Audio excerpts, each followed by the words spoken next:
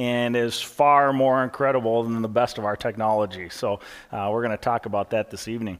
Some of you know I've got 2 children. I've got a 9-year-old son, Caleb, an 8-year-old daughter, Addie. And one of my favorite parts about being a dad this time of year is seeing all the fun Christmas art projects that the kids come home with, from school and Sunday school on Sundays. And it's always fun to see what they're doing in terms of their painting and coloring. And I heard a great story this week about a little girl who came home from school one afternoon, and her mom met her at the door, and she walked through the door. She was so excited. She said, Mommy, I drew a Christmas picture today, and my teacher said it was the most unique Christmas picture she had ever seen. And the mommy said, wow, that's great. She said, can I see it? And so the little girl, she dug out her backpack and she pulled out this drawing that she had made. And yeah, sure enough, it was unique. Here on this drawing, there was a picture of an airplane. And on top of this airplane, the mom could see Mary and Joseph holding the baby Jesus, and there were some other characters on the airplane. And her mom said, wow, that is a very unique picture. And she said to the little girl, she said, well, tell me, what's the deal? Why are they all on this airplane? And the little girl said, Mommy, don't you know? She was a little surprised, like her mom couldn't figure out the picture, right? She said, Mommy, don't you know? And her mom said, no, what is it? And the little girl said, Mommy, it's the flight to Egypt. Well, the mom said, wow, okay, I get it. That's a great drawing. And she said, well, who's this angry, mean-looking man in the front of the airplane? And again, the little girl surprised her mom, that it wasn't obvious. And she said, Mommy, don't you know who that is? And the mommy said, no, who is it? And the little girl said, that's Pontius, the pilot. And the mom was kind of starting to figure this out now, and she looked at the rest of the picture, and there was Mary and Joseph and the baby Jesus. And right behind Mary, there was this real large man with a big round belly. And the mom looked at the little girl. She said, who's this man with the big round belly here behind Mary? And again, the little girl was kind of dejected. She was like, Mom, don't you know? And the mom's like, no, who is that? And the little girl said, Mom, that's Round John Virgin.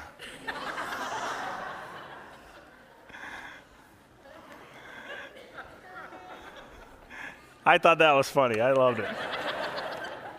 We get a kick out of stories like that, but the reality is, a lot of people in our world today, their vision of Christmas isn't too different from that little girl's. There are a lot of people who kind of get some of the basics of Christmas time, but then it gets all mixed up and intermingled with a whole bunch of other stuff, and the true meaning of Christmas sometimes gets a little bit obscured by all the other stuff that we pull into Christmas time.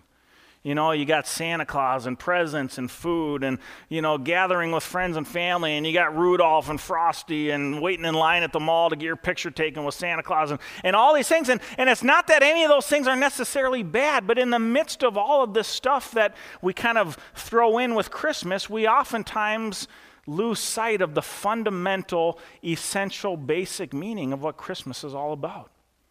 And so tonight, what I really want to do is I want to spend some time going back and kind of stepping back from all the stuff that we kind of throw in with Christmas and really get back to the fundamental basics of what Christmas is all about. And friends, you can really summarize Christmas in 3 simple words.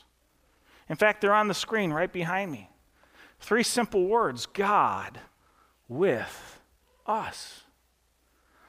God with us.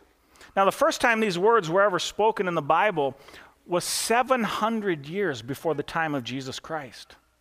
700 years before Jesus Christ, the prophet Isaiah in the Old Testament, he received a revelation from God that said a virgin was going to give birth to a son, and that this son would be named Emmanuel, which means God with us. 700 years before Jesus Christ, the Bible was already prophesying the arrival of the Messiah. The second time these words come up in Scripture are in the book of Matthew, the first book of the New Testament. In the story of Joseph, where Joseph was engaged to be married to Mary, and yet he discovers that Mary's pregnant. And of course, this was a scandalous thing for an unwed couple in first century Jewish Israel. And so Joseph, being an honorable man, he was going to divorce Mary quietly to try to avoid any scandal for her sake. But the Bible tells us that something incredible happened. An angel appeared to Joseph. In fact, let's take a look at how the story unfolds in the Gospel of Matthew, because it's an incredible story. This is how the birth of Jesus Christ came about. His mother Mary was pledged to be married to Joseph. But before they came together, she was found to be with child through the Holy Spirit. Because Joseph, her husband, was a righteous man and did not want to expose her to public disgrace, he had in mind to divorce her quietly. But after he had considered this, an angel of the Lord appeared to him in a dream and said, "Joseph, son of David, do not be afraid to take Mary home as your wife, because what is conceived in her is from the Holy Spirit. She will give birth to a son, and you are to give him the name Jesus, because he will save his people from their sins." All this took place to fulfill what the Lord had said through the prophet. The virgin will be with child and will give birth to a son, and they will call him Emmanuel, which means God with us. God with us. Friends, I would venture that those are three of the most powerful words ever spoken. God with us. And more than anything else, this is what Christmas is all about. God with us. Three simple words, but each of them conveys a really powerful truth. In fact, this is what I want to do tonight. I want to spend some time looking at each of these three words. God with us. Because each of them has a powerful message for us at Christmas time. In fact, Christmas is actually a reminder of the meaning and power that is found in each of these three words. Let's take a look at these three words together tonight and see how here at Christmas time we can be reminded of some very powerful truths. In fact, number one, Christmas reminds us that God exists and he's made himself known. Friends, God is real. He is there and he has made himself known. You know, tonight is Christmas Eve, but do you know what we're going to be celebrating exactly 1 week from today? 1 week from today, New Year's Eve. New Year's Eve. Now, I can't believe how fast this year has gone. I mean, every time New Year's rolls around, it blows my mind. But do you guys remember New Year's Eve 16 years ago? Do you remember what was going on New Year's Eve 16 years ago? How many of you remember New Year's Eve 16 years ago? What was going on? Y2K, right? How many of you remember Y2K? You remember the whole world was waiting in anticipation for the year 2000, Y2K, the dawn of a new millennium. I mean, some of you guys may have missed it. You were hunkered down in your bunkers waiting for the world to come to an end, right? You know, and then others of us, we were out partying with Prince like it was 1999, and you know, but some of us, we were just, you know, enjoying all the coverage on the news, watching as all around the world. Do you guys remember watching the news that night? All around the world, all the major cities, all the major capitals were celebrating Y2K, shooting off fireworks. I remember watching on the news, you know, Tokyo, Beijing, Moscow, Paris, London, Sao Paulo, Mexico City, Washington, all the capital cities in the world celebrating Y2K. Friends, what were we celebrating? The whole world stopped to celebrate 2,000 years for just one reason. Because the whole world could not escape the reality that 2,000 years ago something radical took place that forever changed human history. 2,000 years ago, God invaded human history, separating history into BC and AD when he broke in to human history and revealed himself personally to us in the person of Jesus Christ. And friends, Christmas fundamentally is about Emmanuel, God with us. It's a declaration to the world that God exists and he has spoken. And I find it sad, unfortunately, though, how today so many people, the true meaning of Christmas is just lost for them. You know, for a lot of people today, the whole Christmas story has been written off as just, you know, just kind of a fun story to tell and, you know, maybe a good morality tale. And for others, it's just pure mythology. And they just write it off as just a myth. A couple weeks ago, my daughter came home from school one afternoon, and her and some of her friends at school, her third grade class, they had been talking about Christmas, and the topic of God came up, and all the kids in her class, they were talking with one another, who believes in God, and one little boy came into the conversation, he said, "Oh, God's just magic. God's just magic." Kind of like Rudolph or Frosty. Just a myth. It's so sad, but it's a common view in our world today.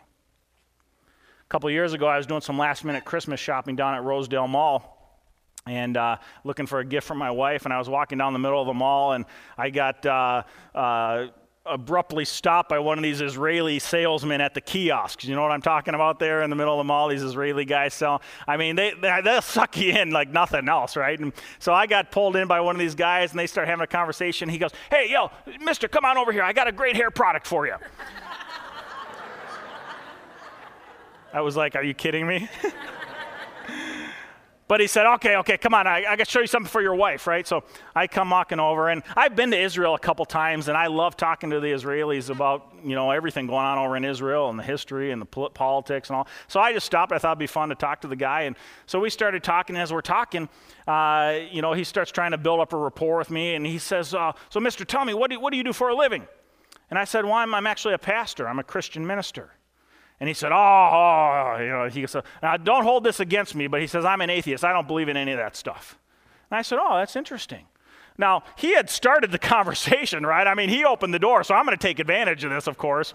And he says, "I don't believe in that stuff." And I said, "Well, that's really interesting." I said, "You've been coming to work here at the mall for what, how long? About a month or two now?" And he said, "Yeah." And I said, "Every day you come to the mall." And I said, this is a huge structure. I mean, a magnificent building when you think about what went into building this thing. With the stores and the parking ramps and the parking lots and all this stuff around here. And I said, "Let me ask you something. Have you ever met the guy who built this mall?" He said, "No." I said, "Well, how do you know he exists?" I said, "Have you ever talked to him?" He said, "No." "Have you ever shook his hand?" "No." "Have you ever seen him?" "No." I said, "Well, how do you know he exists?" And this guy said, "Well, it's obvious because the mall is here." And I said, "Oh, interesting." So we see in a building the reality that there must be a builder. And I pointed over to the Apple computer store, which is just a few feet away, and I said, look at all those amazing computers in there. I mean, those computers, those things display incredible design. I mean, when you look at one of those machines, when you think about all the functions, all the capabilities of those machines, those things have some incredible design. Now I said, would it be reasonable of me to walk into that Apple store and think that somehow those computers just, poof, came into existence? Or does it make more sense to believe that the design we see in the computers points to a designer? And he said, "Well, obviously there was a designer." And I said, "It's interesting, isn't it?" Then I pointed to the artwork he had on his kiosk. He had this big painting displaying his products. And I said, when I look at this painting you got here, that's a really nice display, nice advertisement you have. When I look at art like that, my natural intuition is to believe that there was an artist who created that work of art." And he said, "Well, yeah, there was." And I said, "And how about your display here? You got all your products. They're really nicely arranged, kind of in a pyramid shape here. They represent just beautiful order here displayed. How they're all set up." I said, when I was walking down the mall, when I saw that pyramid of your products displayed there, I didn't assume that just happened by chance. I believe that there must have been somebody who ordered those things that way." And he said, "Well, yeah, I did that." I said, "Isn't it really interesting when you stop and think about it? All of these different man-made things that we look at, we see creation, we see design, we see art, we see order." And I said to this young man, I said, if we see creation, design, art, and order in man-made things, why is it when we look at the natural world and we see the exact same things, creation, design, art, and order, we say, "Oh, no, there couldn't be a God"? He said, "Well, what do you mean?" And I said, "Well, think about this." I said, take the universe, for example. I said, every scientist in the world today is in unanimous agreement that sometime in the distant past, the universe exploded into existence out of nothing. I said, but everything we know about science and about logic tells us that things don't come from nothing. If something has a beginning, there must have been a beginner that started it. He said, that's really interesting. I guess I've never thought about that. And I said, when you think about the design we see in creation, I said, take your brain, for example. I said, your brain, you've got a 3-pound brain greater than any computer on earth. A 3-pound brain with 120 billion cells, 130 trillion electronic chemical connections. And that all just happened by chance? He said, wow. I said, man, yeah, it sure takes a lot of faith to be an atheist, doesn't it? I said, think about the art we see in the natural world, the beauty of a rainbow, the glory of a sunset. I mean, it makes any other human work of art pale in comparison. And yet, how can we not say there's not an artist behind that? When you look at the order we see in creation, the precision of mathematics, the incredible nature of physics and chemistry, how all of that just works. Friends, when we look at the natural world, what do we see? We see creation, we see design, we see art, we see order. I told this young Israeli man, I see evidence for God all around me. I said, it's just like the Apostle Paul says in Romans 1:20. In Romans 1 verse 20, the Apostle Paul says, for since the creation of the world, God's invisible qualities, his eternal and divine nature have been clearly seen, being understood from what has been made, so that men are without excuse. Friends, the evidence for God is there. It's all around us, if we're willing to see it. Creation, design, art, and order. And friends, what's even more amazing than all the evidence that we see in creation, even more amazing than that, is that the God of the universe most clearly revealed himself to us 2,000 years ago by coming into this world in the form of a tiny baby. Friends, the one we discern in all we see in creation was made visible in what we call the incarnation, God becoming flesh. My son Caleb, he's almost 10 years old. I remember 10 years ago, before he was born, we had all kind of evidence for Caleb before he was born. I mean, my wife's belly was getting big, and I could feel him kicking on her tummy. We even had ultrasound pictures of Caleb. But friends, it wasn't until that special day in February when my son was born, and I held him in my own arms, I saw him in human flesh, that what was once just perceived in the evidence became real to me in a tiny baby boy. And I'll tell you something, friends, Christmas is our reminder that the creator, designer, artist, and orderer of the universe took on human flesh and became one of us so that we could see him most clearly and know him most certainly in the person of Jesus Christ. It's like the Apostle Paul says in Colossians 2 verse 9, for in Christ all the fullness of deity lives in bodily form. What's Paul saying? He's saying if you want to know who God is, look to Jesus Christ. Jesus Christ is God in human flesh. He is the fullness of deity in bodily form. Why did Jesus do this 2,000 years ago, that first Christmas? Well, this leads me to point number 2. Christmas reminds us that God entered history to be with us. To be with us. With. What a powerful word. Think about that word for a minute, with. What an amazing idea. With is about togetherness. It's about companionship. It's about security.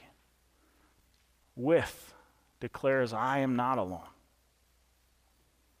God came to be with us. I've learned a lot in the last 9 months about the beauty and power of with. You all know my wife has been dealing with cancer for the last 9 months.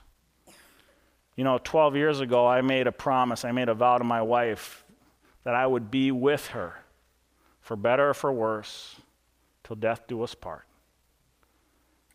We've gotten a lot of the for better over the years. And for whatever reason, God's seen fit in the last 9 months to let us go through some of the worst together. But friends, the point is we've been with one another. And going through this journey, this battle of cancer together, I can tell you this, going through that with her together, I love her more today than I could have even fathomed 9 months ago. We've learned a lot about the power of about being together as we've gone through this battle. It's been really interesting, some of the things we've seen as we've gone through this battle with cancer. You know, you go down to the chemo center and the doctor's offices, and you see a lot of interesting things, and you see a lot of people dealing with a lot of tough stuff. One of the saddest things I saw earlier this summer, Kim and I, we were at the chemo center waiting for her treatment, and a young lady couldn't have been any older than early 20s. Young lady came out of the doctor's office into the waiting room area, and she sat down just a few feet from us, and she was just sobbing. I mean, beautiful young girl, just sobbing, totally uncontrollably. And it was obvious that she had just gotten some really bad news. But the saddest part of it was she was all alone. She wasn't with anyone. And she was there, heartbroken, sobbing. And I know my wife and I, we just looked at each other. I know the same thing was going through both of our minds at the time. We were both saying we should go over and talk to her, encourage her. And friends, in all honesty, I was literally about to get out of my seat and go and sit next to her when another nurse came out of the clinic door and grabbed her and pulled her away. And so all we could do was just pray and, entrust her to God at that point. But, it's amazing how important it is to have that with in your life, to be with someone. We all need with, because we were made for relationships. We were made to experience companionship, togetherness, the security that comes from that. And Christmas, friends, Christmas is a reminder that in Jesus Christ we have the ultimate with. For God entered into human history to be with us. A few years ago, my wife and I had a chance to go to Ukraine together. I was teaching at a Bible college over in Ukraine in Eastern Europe, and halfway through our week there at the Bible college, we were invited to go to this youth outreach night.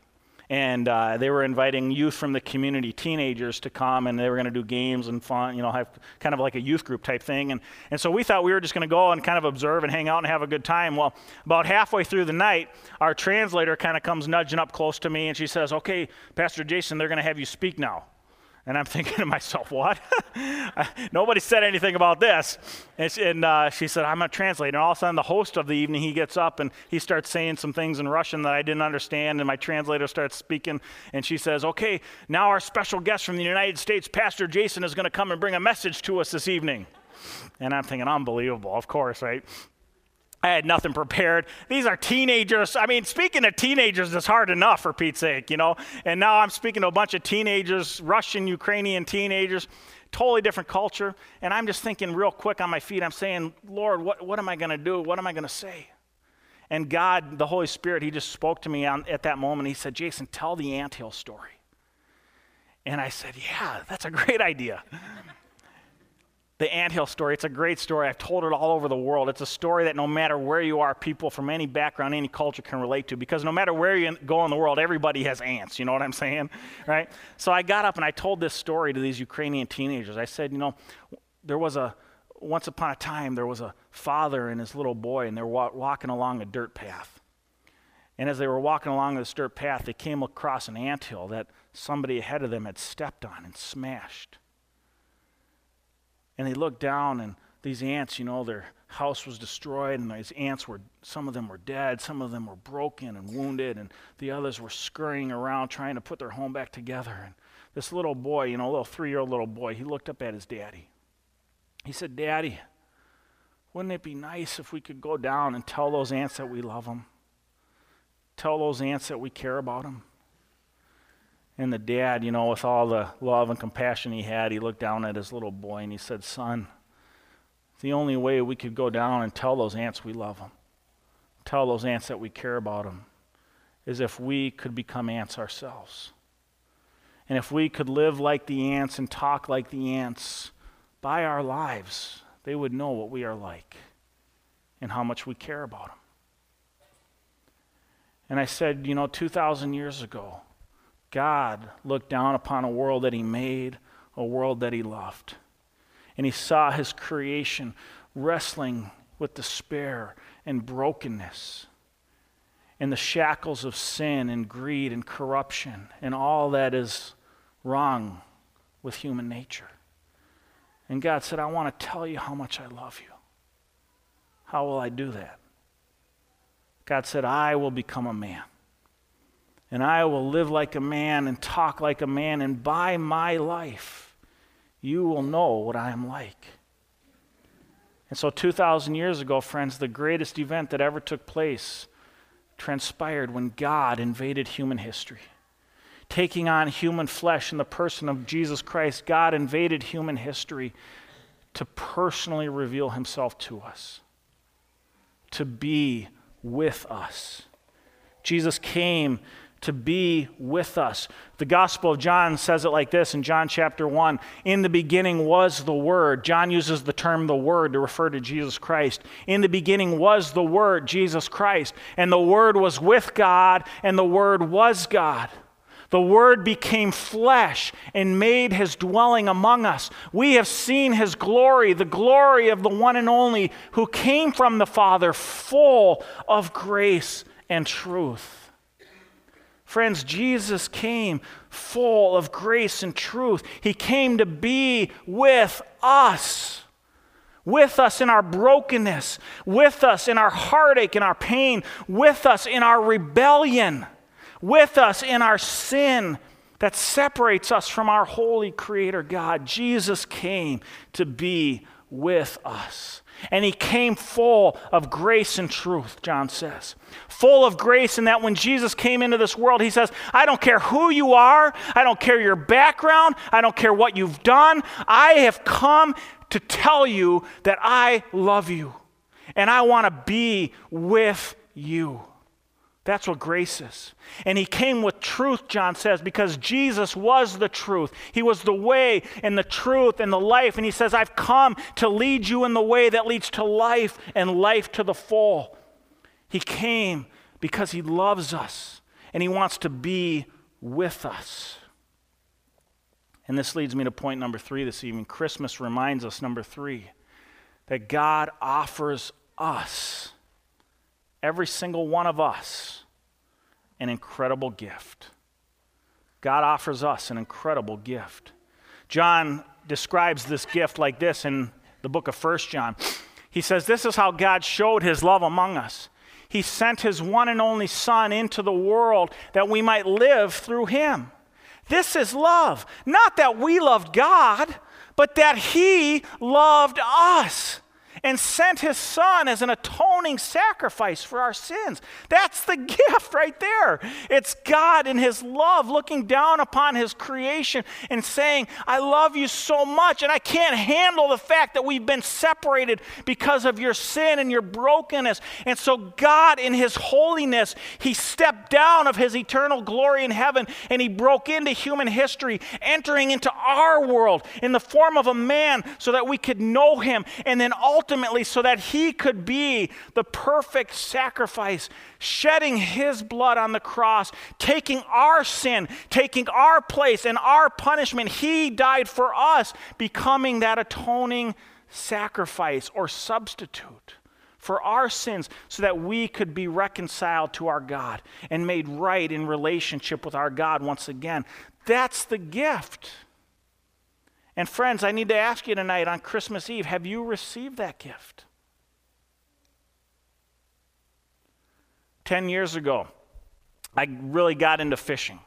I never really fished a whole lot growing up. I mean, just kind of off and on. But 10 years ago, I met a guy who really introduced me to fishing, and specifically bass fishing. And I became a nut over bass fishing. I became crazy about it. And as I started learning more about bass fishing, it became quickly apparent to me that my little Snoopy pole from Kmart wasn't going to cut it for very long, right? So one year, I asked my mom and dad for Christmas. I said, Mom, Dad, here's what I want for Christmas. I want this fishing pole. It's called a G. Loomis fishing rod. It was a 7-foot tall fishing rod. It's kind of like the Cadillac of fishing rods. And this fishing pole, all right, now don't gasp audibly, this fishing pole was nearly $200, all right? Now, for some of you, you're thinking for $200, that fishing pole better take you to the fish, catch them, and clean them too. You know what I'm saying, right? It didn't quite do that, but, I mean, it was a really darn good fishing pole. And so I was super excited. This is all I wanted for the Christmas that year.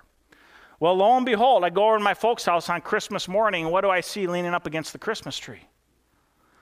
A 7-foot tall tube wrapped in Christmas paper and bow. And I'm thinking to myself, yes! I got my fishing pole! You remember, Mom? I was so excited. I mean, what else is that going to be, right? I mean, what else do you get under the Christmas tree? 7-foot tall rod in wrapped in a, big cardboard tube. What else is that, right? It's my fishing pole, of course. So I was so excited all morning I could hardly contain myself. We had breakfast, and I'm just like, when are we going to get to the presents, right? And I was so excited because I knew what was in it. I knew what was in it. But here's the deal. Friends, that fishing pole, it didn't really become real to me. It didn't become useful to me. It didn't really become mine until I took it and opened it up and unwrapped it and embraced it as my own. Before that, it was just a fishing pole and a tube laying up against a tree. And the thing about Christmas, friends, and the real meaning of Christmas is a lot of us here have heard the story of Jesus and the Virgin and the Messiah and, and the wise men and the shepherd. We know the story. And we even know the whole point. Jesus came into the world to die on a cross for my sins and he rose again. Yeah. I heard all that in Sunday school. And for a lot of us, we leave the Christmas story wrapped up in its nice little package, leaning up against the tree, and we never fully embrace it and unwrap it and make it our own. And there's a lot of people who I think they leave that present wrapped up against that tree and they just leave it out there all year long. And they say, I'm good, Pastor Jason, I'm all good. I got my present, it's right over there. Haven't opened it, but it's all good. I know what's in it. In fact, my brother got one and he opened his, so, I'm hanging out with him, so I must be okay. And, I'm going to open it someday, Pastor Jason. But friends, the reality is, just like my fishing pole, the gift that God offers us in Jesus Christ, until we embrace it and make it our own, it doesn't do any good for us. It has no use. The Bible says we need to receive that gift and make it our own. Look what John says in John chapter 3. You guys have seen John 3:16 at the football games, right? That's all about the gift I'm talking about. For God so loved the world that he gave his one and only Son, that whoever believes in him shall not perish but have eternal life. That's the gift right there. Here, I've given you this gift. It's about eternal life. It's about forgiveness of sins. I did this because I loved you. And this is awesome. John goes on, he says, God didn't send his Son into the world to condemn the world. Friends, our world needs to hear that message. Right? So many people think Christianity is about condemnation and judgment and rules. No, if that's what you think Jesus is all about, you are seriously wrong. God didn't send Jesus to condemn the world. He sent him to save the world through him. Why? Because he loves you. That's why he did it. But here's the deal. John goes on and he says, you got to embrace the gift. You got to open it. You can't leave it up against the tree. John goes on, he says, whoever believes in him, whoever receives it and opens it, is not condemned. But whoever does not believe and does not receive and does not open stands condemned already, because he has not believed in the name of God's one and only Son. You see, our Creator God is holy. And he cannot tolerate sin. That's what holiness is. It's totally other, totally set apart. He's holy and he cannot tolerate sin. And the reality is all of us, friends, are sinners. All of us fall short of God's glory and his holiness. I mean, we've all made mistakes. And so if we haven't received that gift of reconciliation through Jesus Christ, it's our problem. We stand condemned already. Because God in his holiness, he loves us, he sent the gift, but we need to receive it. Whoever receives that gift is not condemned. Whoever does not receive it stands condemned already. So here again, friends, the whole point of tonight and the whole point of Christmas is simply this. Have you received that gift? Have you made it your own? Some of you are saying, well, how do I do that, Jason? It's so easy. This is the greatest piece about it. It's a gift. Right? I mean, what's the nature of a gift? You can't earn it, you can't work for it, you can't buy it. If it's not freely given, it's not really a gift, right? So how do you receive the gift? Well, God offers it. Here's how you receive it. Romans 10, 9, and 10. Paul, the Apostle Paul, he says, if you confess with your mouth Jesus is Lord, and you believe in your heart that God raised him from the dead, you will be what? Saved. For it is with your heart that you believe and are justified, and it is with your mouth that you confess and are saved. So in other words, receiving the gift is as easy as saying, Jesus, I acknowledge that you are Lord. I acknowledge that you came into this world to be a sacrifice for my sins. And Jesus, I believe in you with all my heart. And I want to receive that gift. The amazing promise of the Bible and the good news of the gospel, that's what the word gospel means. If you don't know, it means good news. It's good news because here's the deal. 1 John 1:9, John again, he tells us that if we confess our sins, God is faithful and just, and he will forgive us of our sins and cleanse us of all unrighteousness. That's all it is. Believing in Jesus, confessing your sins, embracing that gift, and boom, he makes us a new creation. More incredibly than that, in John chapter 1, verse 12, John says that to all who receive him, to those who believe in his name, he gives them the right to be called children of God. Because he loves you. I got a gift. I want to be with you. I want you to know life and life to the full.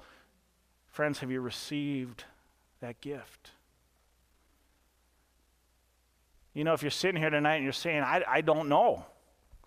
I mean, I know about all this stuff because I've been here to this Christmas service before, but I don't know. I don't think I've ever really opened up that gift for myself. Why not? Why not even now, tonight? Why not this Christmas? Let it be the greatest Christmas present you've ever received. If you confess with your mouth Jesus is Lord, believe in your heart God raised him from the dead, you will be saved. Have you received that gift? Let's close in a word of prayer. Heavenly Father, we thank you for the message of Christmas, the promise of God with us, and all that that means. And Lord, I just thank you for what you've done in my life through Jesus Christ. I thank you how you've changed my heart. I thank you for how you've forgiven me of my sins. I thank you for showing me what real life is all about in a relationship with my Creator.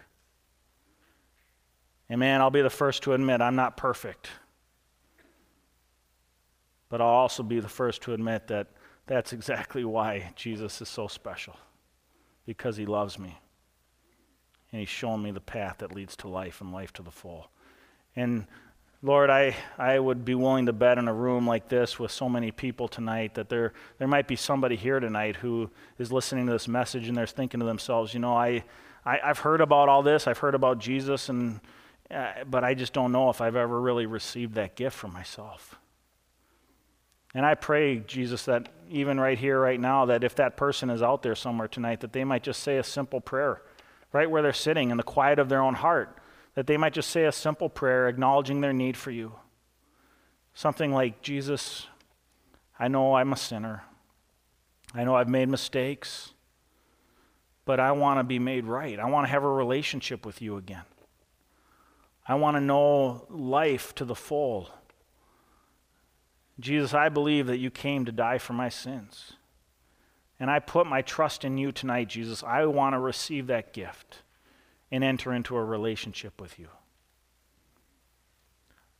Friends, I'll tell you this, the words really are really inconsequential. It really comes down to what's going on in your heart because God knows your heart. And so if you simply pray to the Lord tonight, tell him you need him. Tell him you want that gift. I want to receive that gift. God knows your heart. And he'll come, he'll live within you, he'll make you his child. He'll make you a new creation. And I promise you it's the greatest present you'd ever receive. Lord, if there's somebody here tonight who needs that gift, I pray that they'll call you into their life right here, right now. Thank you, Jesus, for Christmas, for all that it means, Lord. May we leave here tonight with a renewed vision, or maybe even a new vision of all Christmas is about, God with us. In your name we pray. Amen.